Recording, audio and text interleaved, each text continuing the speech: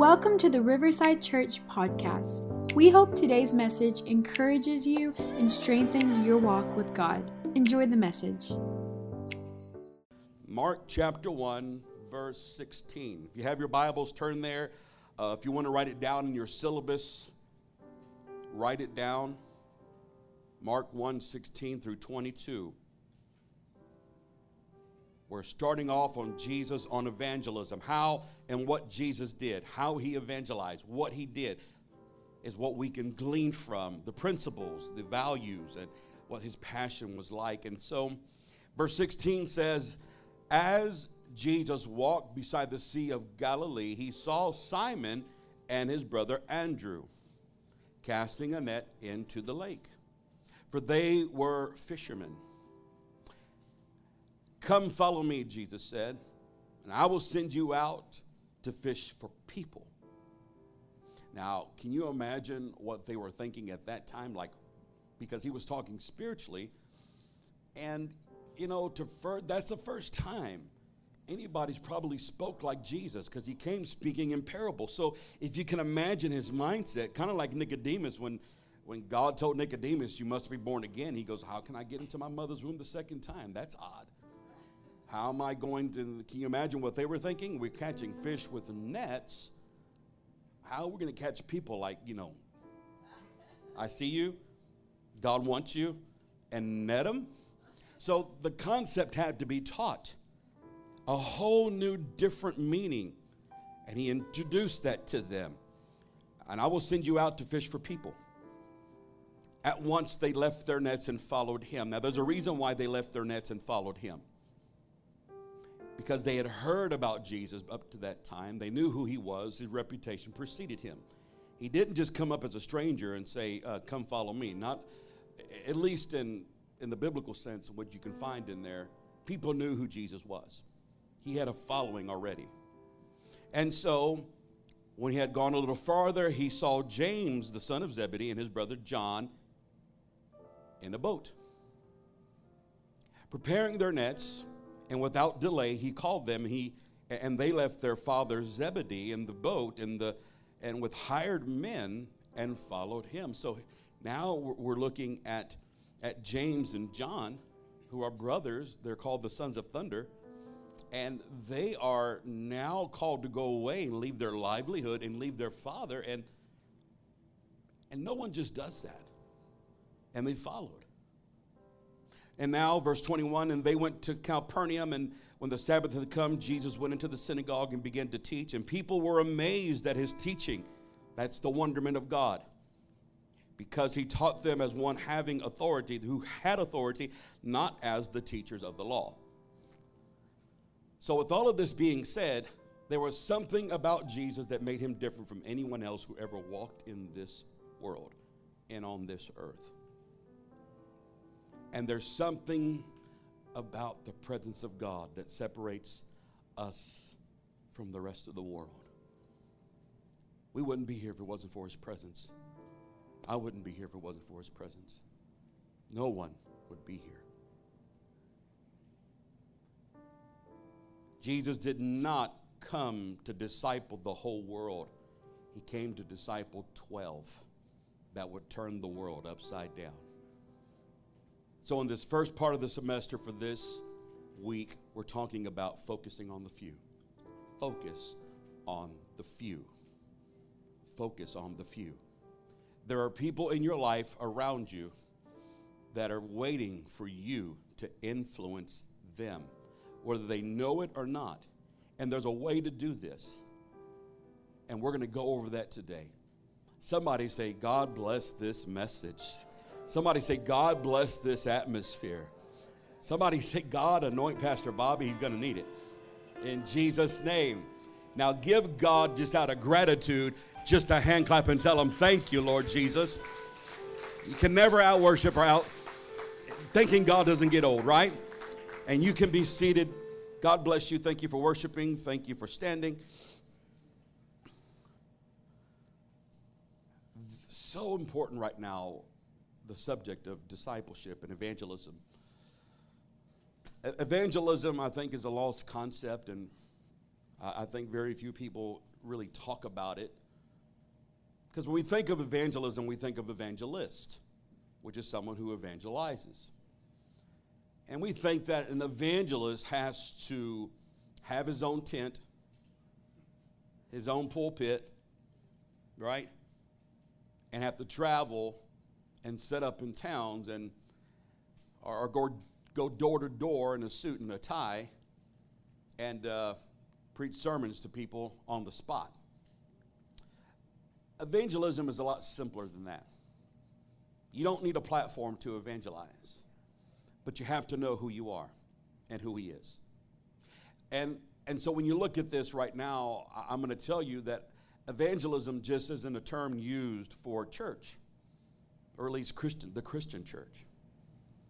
Our world is right now being evangelized by ideologies, ideas, government entities, education programs. And the real battle right now is, for any parent here, is that we are fighting for our family. And the truth is, whether it's your family, your spouse, no matter how old your children are or how young they are, it doesn't matter.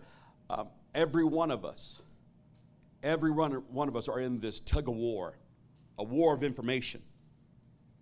So much information right now. It's hard to know who's telling the truth, who's lying, it's just so much information, and so many people are almost very vulnerable and very susceptible to anything that they give them because they're tired of just what's going on in the world right now. But in the midst of all of this worry and pressure, this is where God's people rise up. This is where we begin to shine as the children of God. Anytime you look at the scripture, when there was pressure on God's people, they didn't dwindle, they multiplied. They multiplied because who was in them could not be stopped. So it goes beyond us. It goes beyond being charismatic. It goes beyond Dale Carnegie's How to Win and Influence People, win friends, and make everybody happy. And you can memorize everyone's name if you want to. You can figure out what their hobbies are and have conversation, but that doesn't win them to Jesus. That wins them to you, which that has to happen.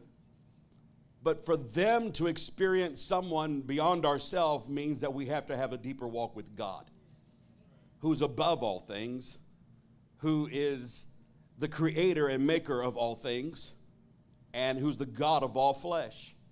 Because once a person's soul has experienced the presence of God, it is a match made in heaven, and it is everything that God intended as far as his creation. Every person has a void in their life that only God can fill. Only God can fill. People are going to have gods, lowercase g's. We were wired to worship, but we were never wired to be worshiped. Does that make sense? That's why when Jesus was worshiped, it wasn't the same. His birth was miraculous. He was born without sin. He was called the Son of God, making himself equal with God. And this is why the religious world hated Jesus. Because he said, your sins are forgiven to people, and they said only God can forgive sins. But he was God in the flesh. But they weren't worshiping the carcass, the outer capsule, the humanity. People were worshiping the God inside of him. They were worshiping his deity. They were worshiping who he was as he proved to them through the works, through the actions that he had.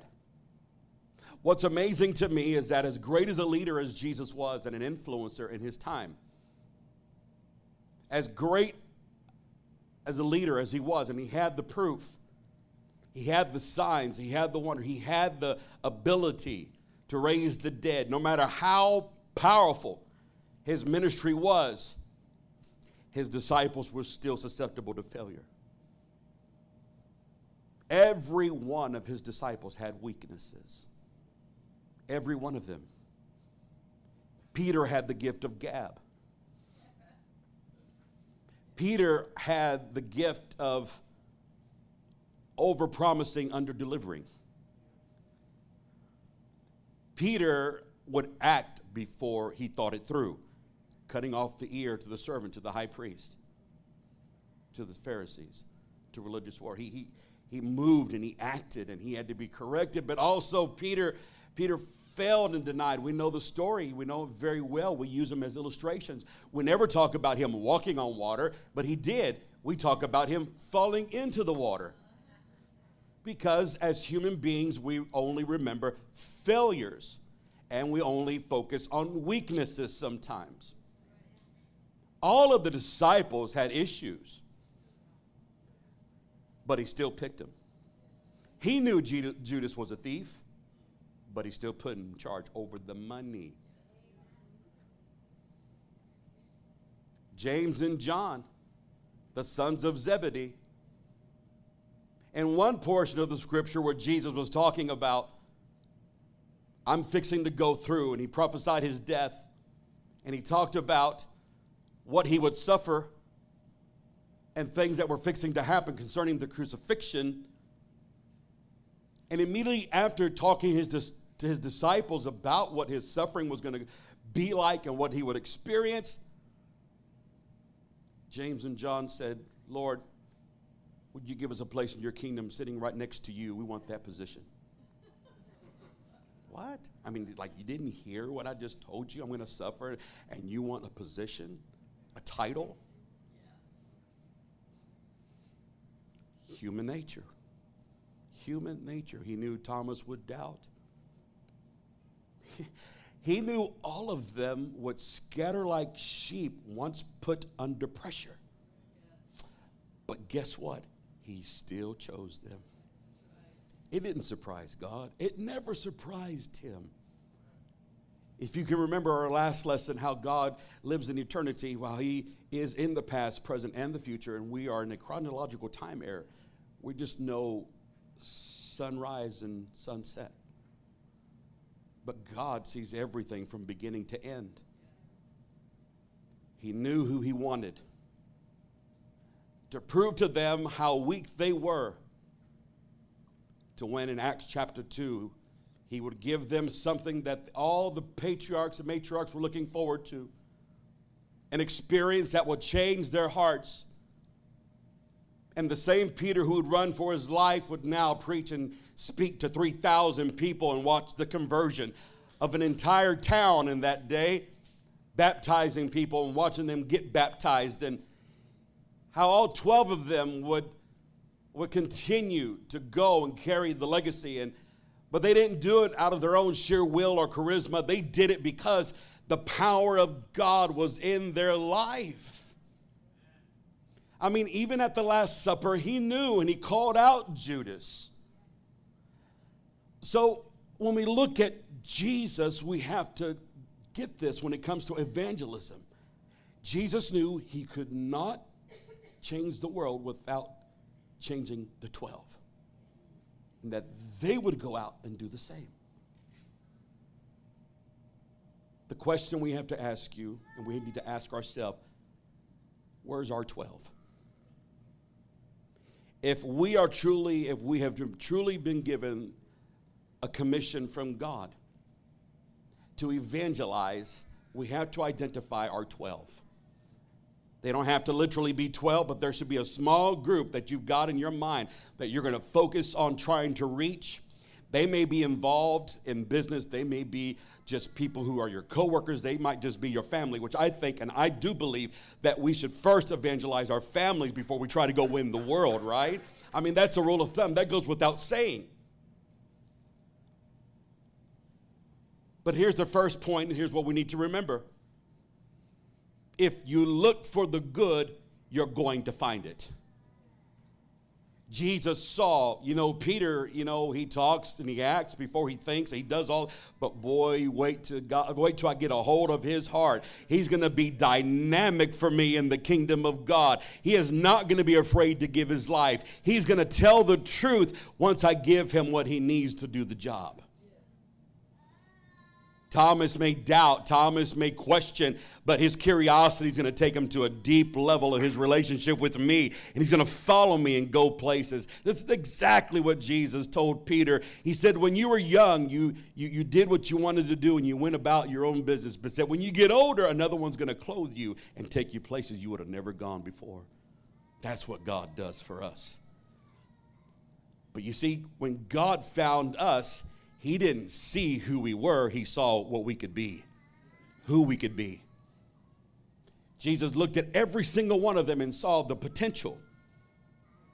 And reaching out to people, you're never going to find the perfect candidate to hear the good news or to be loved on. And we've got this thing backwards. We feel like many times, and just in our nature, that we have to disciple people before God can touch them, save them, deliver them, or heal them. We have to qualify them to be worthy to experience God. When God, I don't remember any time in the scripture, Jesus said to anybody, okay, you want me to heal you? Then get your life right first. He told the woman caught in the act of adultery, your sins are forgiven, but I never remember her asking him for forgiveness. Then he said, don't go and sin no more after that. That's a given. I mean, sin got you into the mess, right? Don't do it again. It'll get you in the mess again. But to keep free from sin, it takes the power of God. I know about you. I don't know about you. I can't do it by myself. I need him every day. There's a reason why I'm still up here. There's a reason why I'm in front of you. I would not have been God's choice. And before you start thinking, yeah, you know what? I can see that, Pastor Bob. Look at yourself.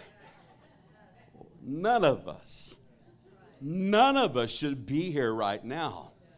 But there is a God who's real, who loves people, who manifests himself, who responds to prayer, who will act on the worship and the praise. God saw the potential in every single one of them. He knew those fishermen would be something in the world because they were in the kingdom, because they were something in the world. They weren't of high status and influence, but they kept themselves busy and they were productive. And he said, you're doing great now catching fish, but I'm going to teach you how to fish for men. Matthew was a man that I believe was of low, not social status, but of a low opinion of the common man, a tax collector who are known as thieves and liars and greed. But God said, you know what? I'm going to save him, turn his life around, and watch what he does for me. And then Matthew is the first author of the Gospels and takes an account of the life of Jesus Christ and gives us one of the most famous commissions ever written in that last chapter. He was there with him. He was there. James wrote a book. John wrote a book. Peter wrote books. All of them began to realize it's not what I was that he looked at, it's what I could be. And that's what we have to have when we look at people to be candidates.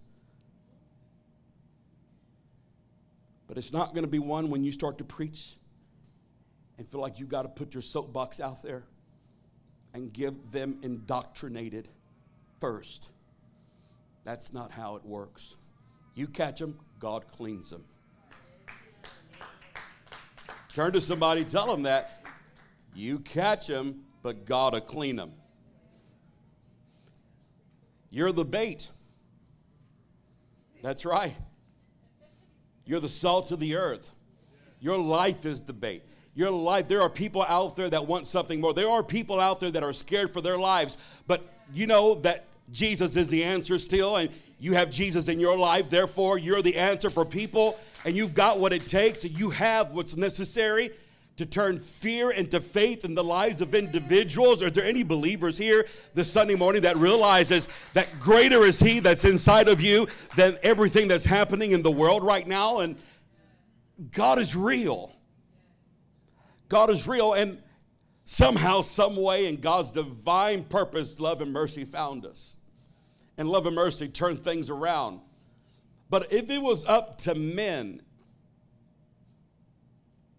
to qualify us to live for God, none of us would be here. I want to read you something. Luke chapter 7, verse 37. And it says this in the NIV. A woman in that town who lived a sinful life learned that Jesus was eating at the Pharisee's house. So she came there with an alabaster jar of perfume. She wasn't invited. She said, I don't care what anybody thinks. I'm going there. Party crasher. And it says right here, as she stood behind him at his feet, weeping, she began to wet his feet with her tears. She wiped them with her hair. She kissed them, poured perfume on them, which was, I believe, most scholars and most commentaries would reference that alabaster box of ointment as what would be her savings. Everything she worked hard for, it was very valuable in those days. She took what was most valuable to her and utilized her only assets of herself and cleaned his feet with her tears and wiped them with her hair. That may not mean nothing to us guys, but women, everybody wore chanclas in those days. Now you'd be afraid of catching fungus. But in those days, they had muddy feet.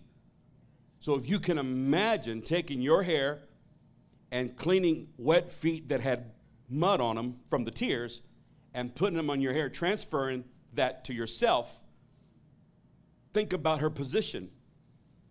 So not only was she an outcast in the community, she went there with all humility, and she just felt so humbled to be there. She didn't look for a towel. She didn't look for a basin. She said, everything I'm going to do to offer to him has to come straight out of my heart. Straight from my heart. It's not what you have, it's who you are that God wants in your life that he calls pure worship. And when she gave the alabaster box, the disciples began to chatter and they began to talk about what a waste. Judas said that was a waste. We could have took it, sold it, and fed the children. But then the scripture says also that he said that only because he was a thief. And what the disciples called waste, Jesus called worship. And so Jesus says this, and he knew what they were thinking. So he wanted to get the message to the Pharisees. And when the Pharisees who had invited him saw this, he said to himself, if this man were a prophet, he would know who is touching him and what kind of woman she is, that she's a sinner. She's a sinner. Jesus answered him, Simon. So he looks at Simon, and the Pharisees are over here, and he looks at them, talking to them while he's teaching him, and says, Simon, I have something to tell you. Tell me, teacher, he said. 2 people owe money to a certain moneylender. One owed him 500 denarii and the other 50. Neither of them had the money to pay back, so he forgave their debts, both of them. He forgave the debts of both. Now, which of them will love him more? Simon replied, I suppose the one who had bigger debts, the bigger debt forgiven. You've judged correctly, Jesus said. Then he turned towards the woman and said to Simon, do you see this woman right here? do you see this woman? I came into your house, and you did not give me any water for my feet, which was customary. You did not give me anything to cleanse me, but she wet my feet with her tears and wiped them with her hair, because nothing else was good enough. You did not kiss me, but this woman, from the time I entered, has not stopped kissing my feet. You did not put oil on my head, but she poured perfume on my feet. Therefore, I tell you, her many sins have been forgiven, as her great love has shown. Repeat this with me. Are you ready? Repeat this after me. But, okay, there was only buts on this side. We need butts on this side too. No pun intended. Are you ready? But, oh my God, one more time, one more. But, whoever has been forgiven little, loves little. Oh. Someone asked me one time, why is it that when God saves bad people, they always turn into Christian preachers, and they always get fanatical? But I knew them when they were in high school. I had a guy tell me that one time. He knew of an evangelist that I knew that would travel and preach, and he went to high school together. And I said, so-and-so, they're preachers now. And he said, who's a preacher? I said, so-and-so. And he said, you got to be kidding me. I went to high school with them. They were womanizers. He was a womanizer. He lied. He played politics. He didn't tell the truth. He was always fighting. He's a preacher. And I said, hey, man, I said, God's called me to ministry as well. I can't explain. He said, you're a preacher? I don't think my family I don't think they still believe the fact that God called me to preach, because I was the most spoiled, unlikely, arrogant young man that you have ever met in your life. Because I didn't have a dad growing up. I didn't understand the concept, and I grew up wild. And I promise you, I wouldn't have picked me to be up here leading you. Now, before you walk out, God probably no, better not go there. I'm just saying, none of us deserve to be here. But could it be that God forgives everyone, but there are some that has the need to be forgiven more? And the more that they've been forgiven, the much more they can love? Because some people understand that I was going down. My life was spiraling down. I was fixing to lose my family. I was fixing to lose my career. I was fixing to lose my loved ones. I was fixing to lose my life. But then God stepped in, and he loved me and saved me and forgave me. And whenever you see somebody radically changed, we need to consider it's probably because God forgave them of a whole lot of stuff in their life, and the gratitude takes on a whole level. That doesn't mean you got to go out and live a promiscuous lifestyle and you have to get out there and be wild and let God give you a testimony. I still believe the greatest testimony is that God has kept us from certain things in our life as well.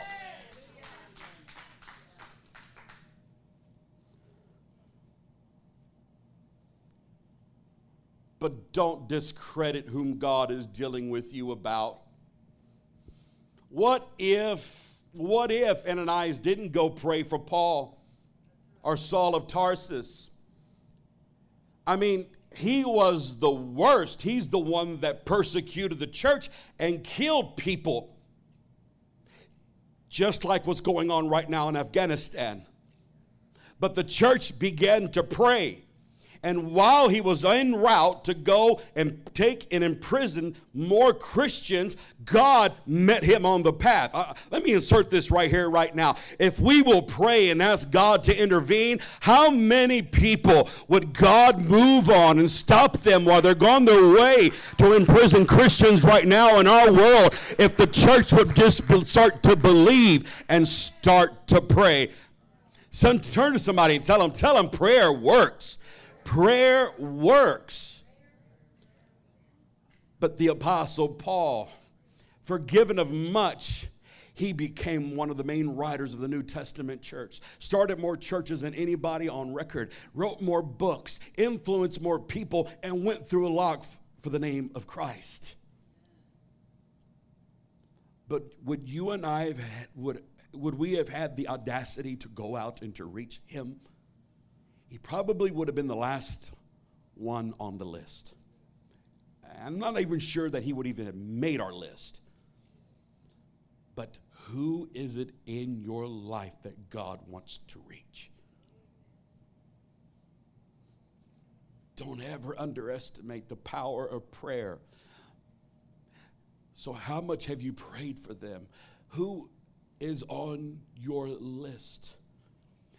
If you want to have fun, if you really want to have fun living for God, find your 12. Find that list of people that you start praying for. Find that list of people that you start calling their names out, calling their families out. And when you get around them, pray God open up an opportunity. Let them see something in my life. If they're sick, God, give me an opportunity to pray for them. If they know what I believe, then God, let them give me a prayer request. And you answer that prayer, God.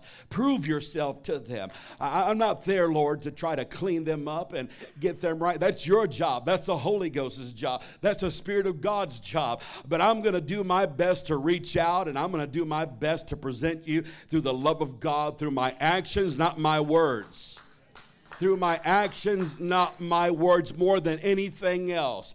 I'm going to tell you what Jesus did to win people and to draw crowds. It was more than his teaching. It was the fact that he healed people, that he delivered people, that he raised them from the dead, that he saw their sicknesses healed, that he cured their leprosy, that he reached out to blind people, and when he prayed, they opened up their eyes. When they couldn't hear, he unstopped their ears. What I'm saying to you is that we need a revival of signs and wonders in the church if we're ever going to turn this generation around, because doctrinal teaching is very important, but it's not there to win them. It's there to grow them and develop them, but it's going to be the power of God in our life that the people want to see. This generation right now that we are fighting for, your children, they need to know the power of God. Does anybody believe in the power of God still? Come on, does anybody believe in the power of God? We can't just come to church just to say we went to church because we want to keep our family together or we want to be a good example. No. That's not what the church is made for. The church is made for the people to assemble together where 2 or 3 are gathered in his name. There he is in the middle of all of them to experience him in the power of his resurrection, in the power of his healing and deliverance. That's why they followed Jesus. I'm going to give you 3 reasons why. Just right here. Point number 2. Who's following you? Or you can write down in parentheses beside that. Point number 2, who's following you or what's following you? There are 3 reasons why people follow Jesus. Are you ready? Write this down. Make this in your notes. There are 3 reasons why people follow Jesus, and here it is. Miracles, signs, and wonders. You study the Bible and check it out. I believe the wonderment that is referring to is the interaction with God's Spirit concerning the love of God, the joy of God, the peace of God, the deliverance of God that leaves us in awe. It's a part of God that we experience, but we can never explain it. Wonderment. Wonderment. He even told the disciples, "You're following me because of the signs and wonders, Nicodemus came to him in the middle of the night in John chapter 3. He said, Rabbi, we know you're a teacher sent from God. No one can do the miracles you do. He mentioned he's a teacher. The teaching was great. The teaching was anointed, but it was the power of God that brought people.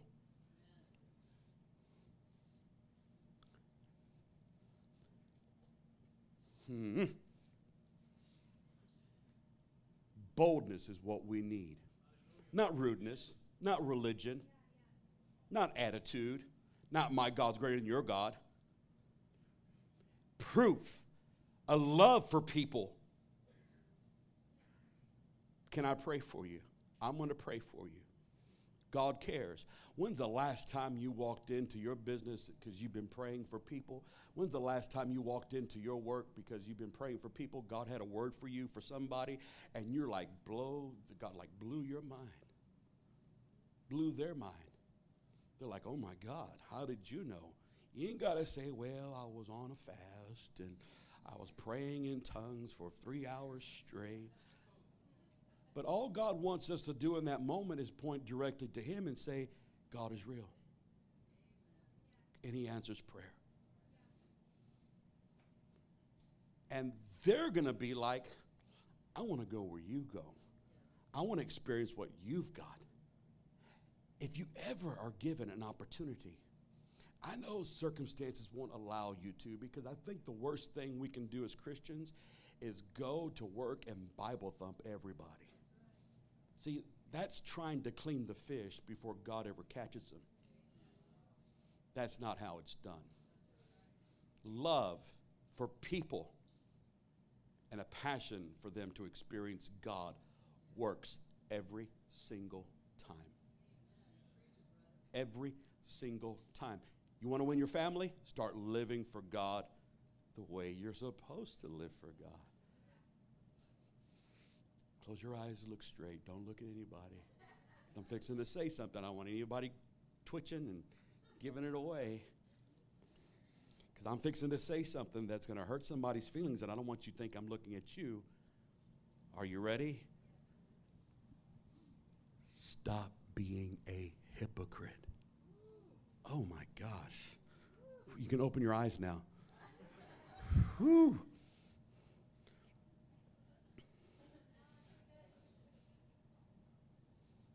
We got to stop the double standard. We got to stop.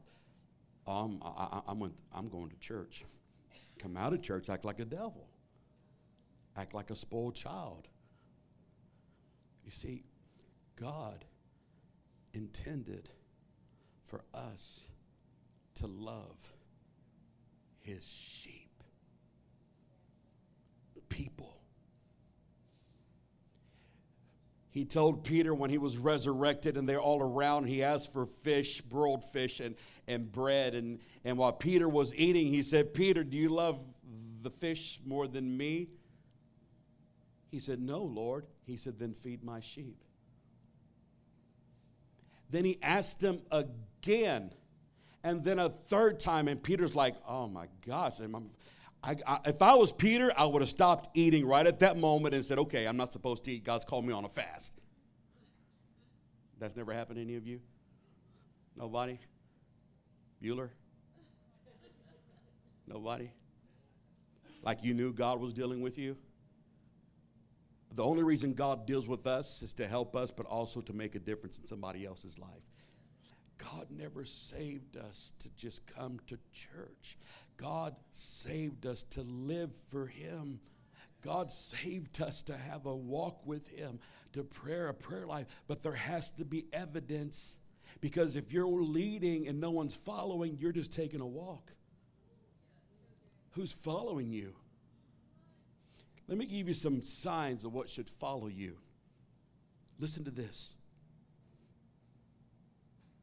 Mark chapter 16, 15 says this. Mark chapter 16, verse 15 and 18. In the New King James, it says it like this.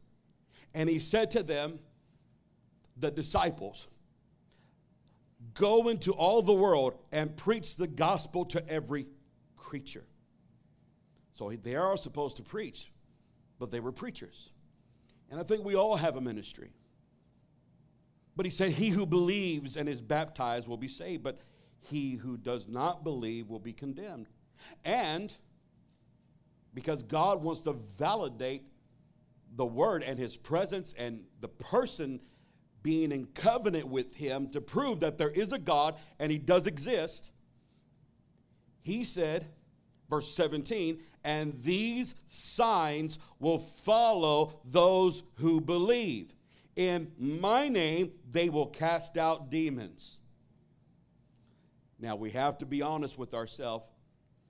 When's the last time we prayed a deliverance prayer over somebody and saw them delivered? Think about that for one moment. Well, that casting demons, that ain't for me, Pastor Bobby. That's your job. Is it? I thought that was all of our jobs. I've cast demons out before, and I've had them talk back to me with their eyes rolled back. Leave me alone. That was a woman talking. I've had them sometimes where they didn't get crazy like that. They just kind of... I've had them sometimes where they were so heavy and so weighted down with spirits of oppression that you just made a simple prayer and say, Jesus' name, go. And the weight lifted and the peace of God came and tears came out of their eyes. Not every deliverance is the same. But you were called to set the captives free. And you do not need a platform, because I'm going to tell you something. This up here isn't all what it's made out to be. If this is why you're living for God, you're living for God for the wrong reasons. I didn't ask God for this. God gave it to me, and I had to be obedient to the call. I didn't ask him for this. I wanted just to serve him, and I followed him, and I served. Everybody wants to be a leader, but no one wants to be a servant anymore. There are so many books, and I love reading books on leadership, but that's the problem we have now. Everyone has read books on leadership, but no one's writing them on servanthood. So everyone wants to be a leader, but you want to know what the problem is? Because of a lack of character and values, no one's following. No one's following. There needs to be a following in the direction that you're going. And if you and I have frailties, we have inconsistencies, we will make mistakes, we will fail, but there is a God inside of you that will validate him walking with you, that will cause other people to recognize who you are in Christ. Not what you used to be, but what God is doing with you right now. See, when you're covered by the blood, that's what hell can't do. Hell can't touch you because you're protected and covered by his blood, his spirit, through the life of Jesus Christ.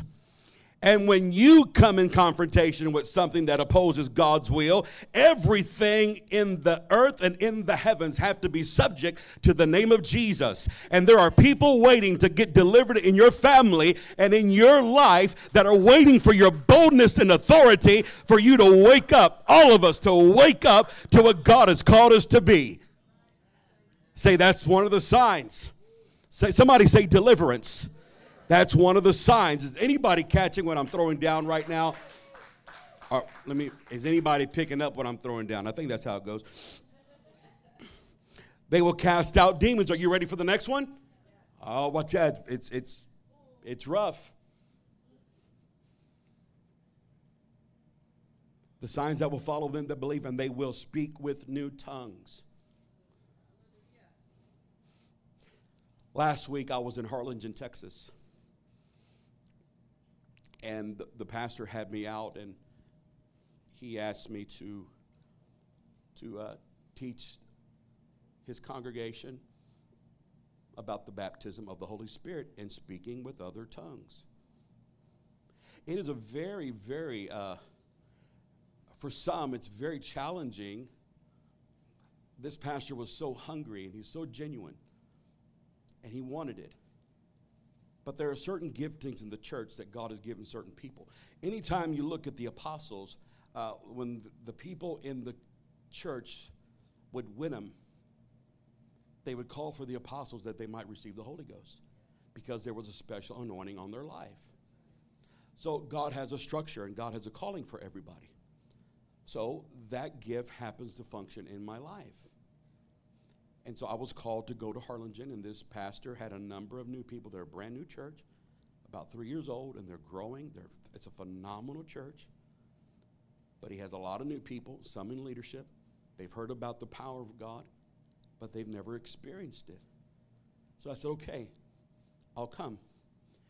Give me one day, Saturday, for a workshop, and I'll do a workshop. The same Bible study that I taught is the same study I teach with the crew sign up. If you want to be part of my crew, that's a little plug-in from my crew group. I'm doing a crew this semester. Go sign up if you want to experience the baptism of the Holy Spirit or need a renewing in the baptism of the Holy Spirit. I want to understand the baptism of the Holy Spirit, and I'll teach you. So we did that. The next day, there was a room full of people. And the next day, we ministered, and then I called forward, and I said, everybody who was in that Bible study, I said, I want you to come down. There was about 40 people in the front, 41 or so. And we prayed with them having a clear understanding. Because when you talk about being filled with the Holy Spirit, the baptism of the Holy Spirit, and speaking with tongues, it's confusing for a lot of people because they've never been taught correctly. But it is in the Bible, and it is for everyone. And we prayed, and I gave instruction, and on the count of three, I said, on the count of three, I want you to just begin to praise God with the sincerity of your heart. Open your mouth and begin to say things like, I love you, Jesus, hallelujah, or thank you, Jesus. Keep it simple. And when you feel the presence of God come on you, just be bold and let it out. And I went 1, 2, 3. Everybody give him praise, and everyone began to shout. It was just a matter of seconds. 1, 2, you can see it. 3, 4. I went across, didn't even touch him, barely just went in Jesus' name. In Jesus' name, all of them, all 40 got the Holy Ghost speaking in tongues. All 40. All 40 people. Because I asked the pastor the next day who was there, and we asked them, if you got it, step back. If you didn't, stay up forward. And it was one person that stayed forward. He wasn't in the Bible study, but we prayed for him, and God delivered him and touched him. Somebody say signs. 18, and they will take up serpents. That's for Arkansas. And if they drink anything deadly, it will by no means hurt them, and they will lay hands on the sick. Somebody say, lay hands on the sick, and they will recover. Come on, Haley.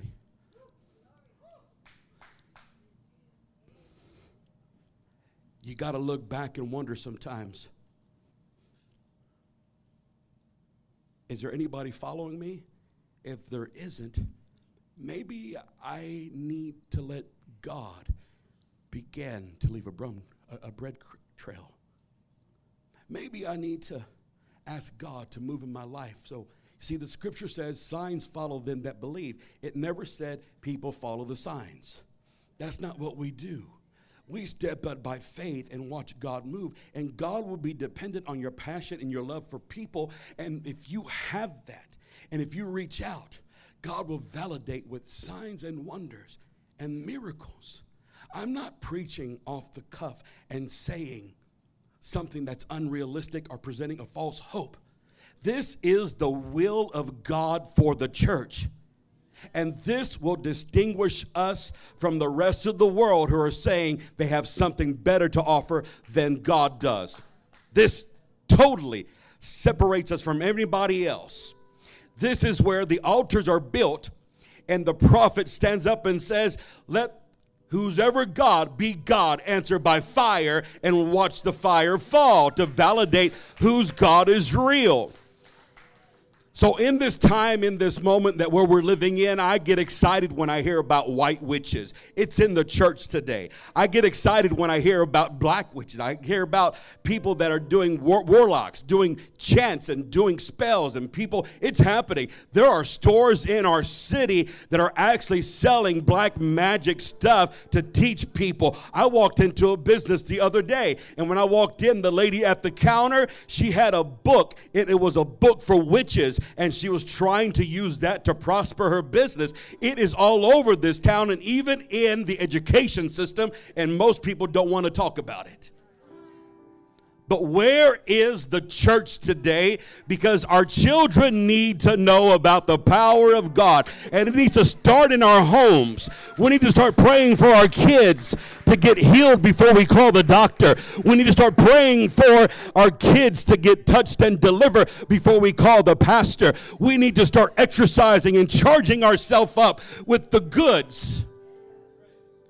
I'm not saying don't use doctors. I'm not saying don't use counselors. I'm saying give God a chance first. It's funny how everybody wants Jesus. You see, he allowed it to happen that way because eventually it led to them giving their heart to him. You have to love him first. We have a dog in our home. His name is Mason. Mason's a weird dog. Some of you don't know, but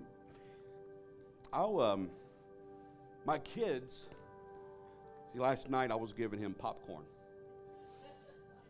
And so last night we were talking, I was talking to Mason. Yeah, I said talking.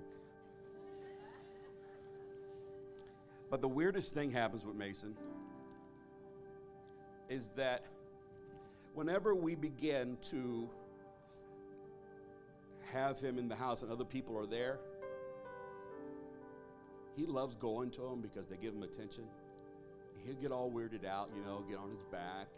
But when I walk into the room, he just gets upright, starts licking his mouth, and get real shaky. The reason why, and you can judge me if you want to, I don't care, I give him the goods. I give him food. I do. I give him for a snack. And I don't care who's in the room. Whoever is in the room, he won't go to them. But when I say, Mason, come on, Mason. Come on, Mason. Come on, buddy. Come on, Mason. See, when I call him, sit, stay, and I watch how he shakes. Look at him shaking. You see that? Stay. And he's very obedient because he wants that. Stay. When I walk into a room, stay. He'll go crazy. I said, go. Stop. Come here, Mason. Come here, Mason. That's it. That's all he wanted. See, did you hear when I said go? He went after it. That's the key word. And that's exactly why. But when I have something that he wants, everybody else becomes just blind to him. He just can't see them. He doesn't focus on nothing else. Why? Because I have something there. I don't care how nice you are to my dog. When I walk in, he knows I'm the one that gives him what he wants. When Jesus walks into your life and your friends and your family begin to see you getting blessed with something they can experience, they're going to follow you for a reason. And eventually God will grab a hold of their heart. And eventually God is going to do something in their life. But we need the presence of God and the power of God to manifest in our life again. And we've got to press into that presence and defy all the odds and defy every familiar spirit and every principality and everything that has been over this region to gain the authority that God has called us to have. If we're going to properly evangelize this city, our Victoria County and surrounding counties, if we're going to do that, we can't be like every other church and other churches in town. We need to do it out of love. We need to pray and step up by faith. We need to not just have the pastor pray for everybody. That's religion. That is religion. When a man begins to be worshiped, he was never wired to be that way. Men were never made to be worshiped. We were wired to worship God. So the pastor should always teach the congregation, this is not all predicated on me. It's all of us together, and we all need the power of God. We all need to see God move in our life. We all need to see our children blessed by God. We all need to see our children. Are you ready? Are you ready? We all need to see our children and loved ones speaking in tongues. Oh, if any pastors are watching this around the city, I've just been blackballed. Boom. Derelict. Heresy. Don't knock it till you tried it. It's God that gives the gift. It changed my life. That's the only reason I'm up here. Because I had an experience with God someone told me about. And I didn't care what the doctrine was. I'll be honest with you. I didn't think about what I had to give up or what. It's not. It's all perspective. It's not I have to do. It's like my friend says, I get to do. I get to do. We get to follow him. We get to see people set free. Here's the weekly challenge. Write this down. Start looking for your 12 and invest in them. It doesn't have to be 12 people, but that's just an example of who's in your circle. If you're a business owner, is it your employees? Is it your customers? I know there's a fine line there, but you know how powerful prayer is? That God will move and God will highlight you and God will anoint you. Is it just you taking a trip to the grocery store? Is it where is your sphere of influence? God wants to use you. God wants to use us. During this semester, we're focusing on evangelism. We want to see our families and our friends come to God. How many of you are with us in this semester right now? Come on, stand to your feet here this Sunday morning. But you got to have something to give. You got to have something to give if you want their attention. You must. There's a lot of voices, a lot of chatter out in the world today. There's a lot of chatter out there right now, a lot of options, but some people are handing things to people that have no substance. But they're hungry for God. They're hungry for God. Our world is hungry right now. Don't deprive your children, your spouses, your loved ones. Press in to God's presence right now together as a family. Press in right now. Lift your voices. You just got to learn how to surrender. Raise your hands, lift your voices, and begin to press in by saying, I love you, Lord. I need you, Jesus. I desire you. Come into our family. You see, you have not because you ask not. You got to ask him, Lord, let my prayer life come back. Let my praying in the Spirit be renewed in my life. Teach me how to pray. God, don't let me lose my heritage. Don't let me lose, God, and forfeit a legacy to my children. God, above all of my ways, God, let your way be done. God, I pray right now in the name of Jesus that every parent here and every person here, God, would begin to feel a hunger. Fill them with a hunger for the things of God. Fill all of us, God. Don't let us try to focus on the world to change the world. Let us focus on the few. Let us focus on our few, God, that you've given us to influence. God, send us people in our life that know nothing about you. Send us people in our life that we don't want people that go to other churches to come to our church. We want people, God, that aren't churched at all, that don't know nothing about God, that understand that there's a God who's real because, God, you help us. Help us help them experience you. We're the link between you and the world. So use us in this hour. Use us in this hour. I want you to call out your family's names right now. Call out that one person that's on your mind right now and say, God, touch them. God, begin to move in their life. Go ahead. I feel this so strong. Call them out. Call them out by name. If it's your mama, call your mama out. If it's your daddy, call your daddy. If it's your daughter, if it's your son, call them out. If it's your aunt, your uncle, your grandma, your grandpa, nieces, nephews, whoever it might be, call out your co-workers right now. Call out your co-workers. Call out your longtime best friends. Call them out right now because your intercession for them is their hope. You're the lifeline. You're the lifeline between them and God. It's time for the Spirit of God to begin to manifest itself in our lives. We need something real. The world needs something real. The world doesn't need religion. The world needs a relationship with Jesus. It's time for us to evangelize.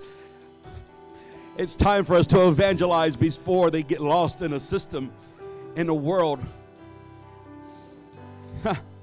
There's so many people right now that are accepting witchcraft and black magic, and because they're hungry for something spiritual, because the church isn't giving them something spiritual. But we have the goods, we have the anointing, we have the love of God, we have the real deal. That's a substitute for the real thing. That's a fake. That's a fake. We've got the real stuff.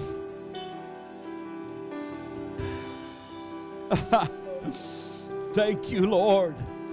Thank you, Lord. Father, in the name of Jesus today, if there's anybody here that needs to submit their lives to you, if that's you, just begin to tell them, Father, forgive me. If you've not taken your first step towards Jesus to make him your Lord and Savior, just tell him right now, from your own heart to his, Lord, forgive me of my sins. In your own way, tell him, just repent of your sins and say, God, I'm tired and I'm ready. Be the Lord of my life. For the rest of us, just repeat this after me. Say, Lord Jesus. Come on, somebody. Say, Lord Jesus, anoint us. Let your spirit fall on us. Let my prayer life take on a new dimension. Answer our prayers. Hear our cry. Save our family. Save our friends. Save my boss. Save my coworkers. Let my life be a life that can be trusted. When people see me, let them see you, in Jesus' name. Thank you for listening to today's message. If you liked what you heard, be sure to subscribe and share it with a friend. For more information about who we are, visit riversidechurchtx.com.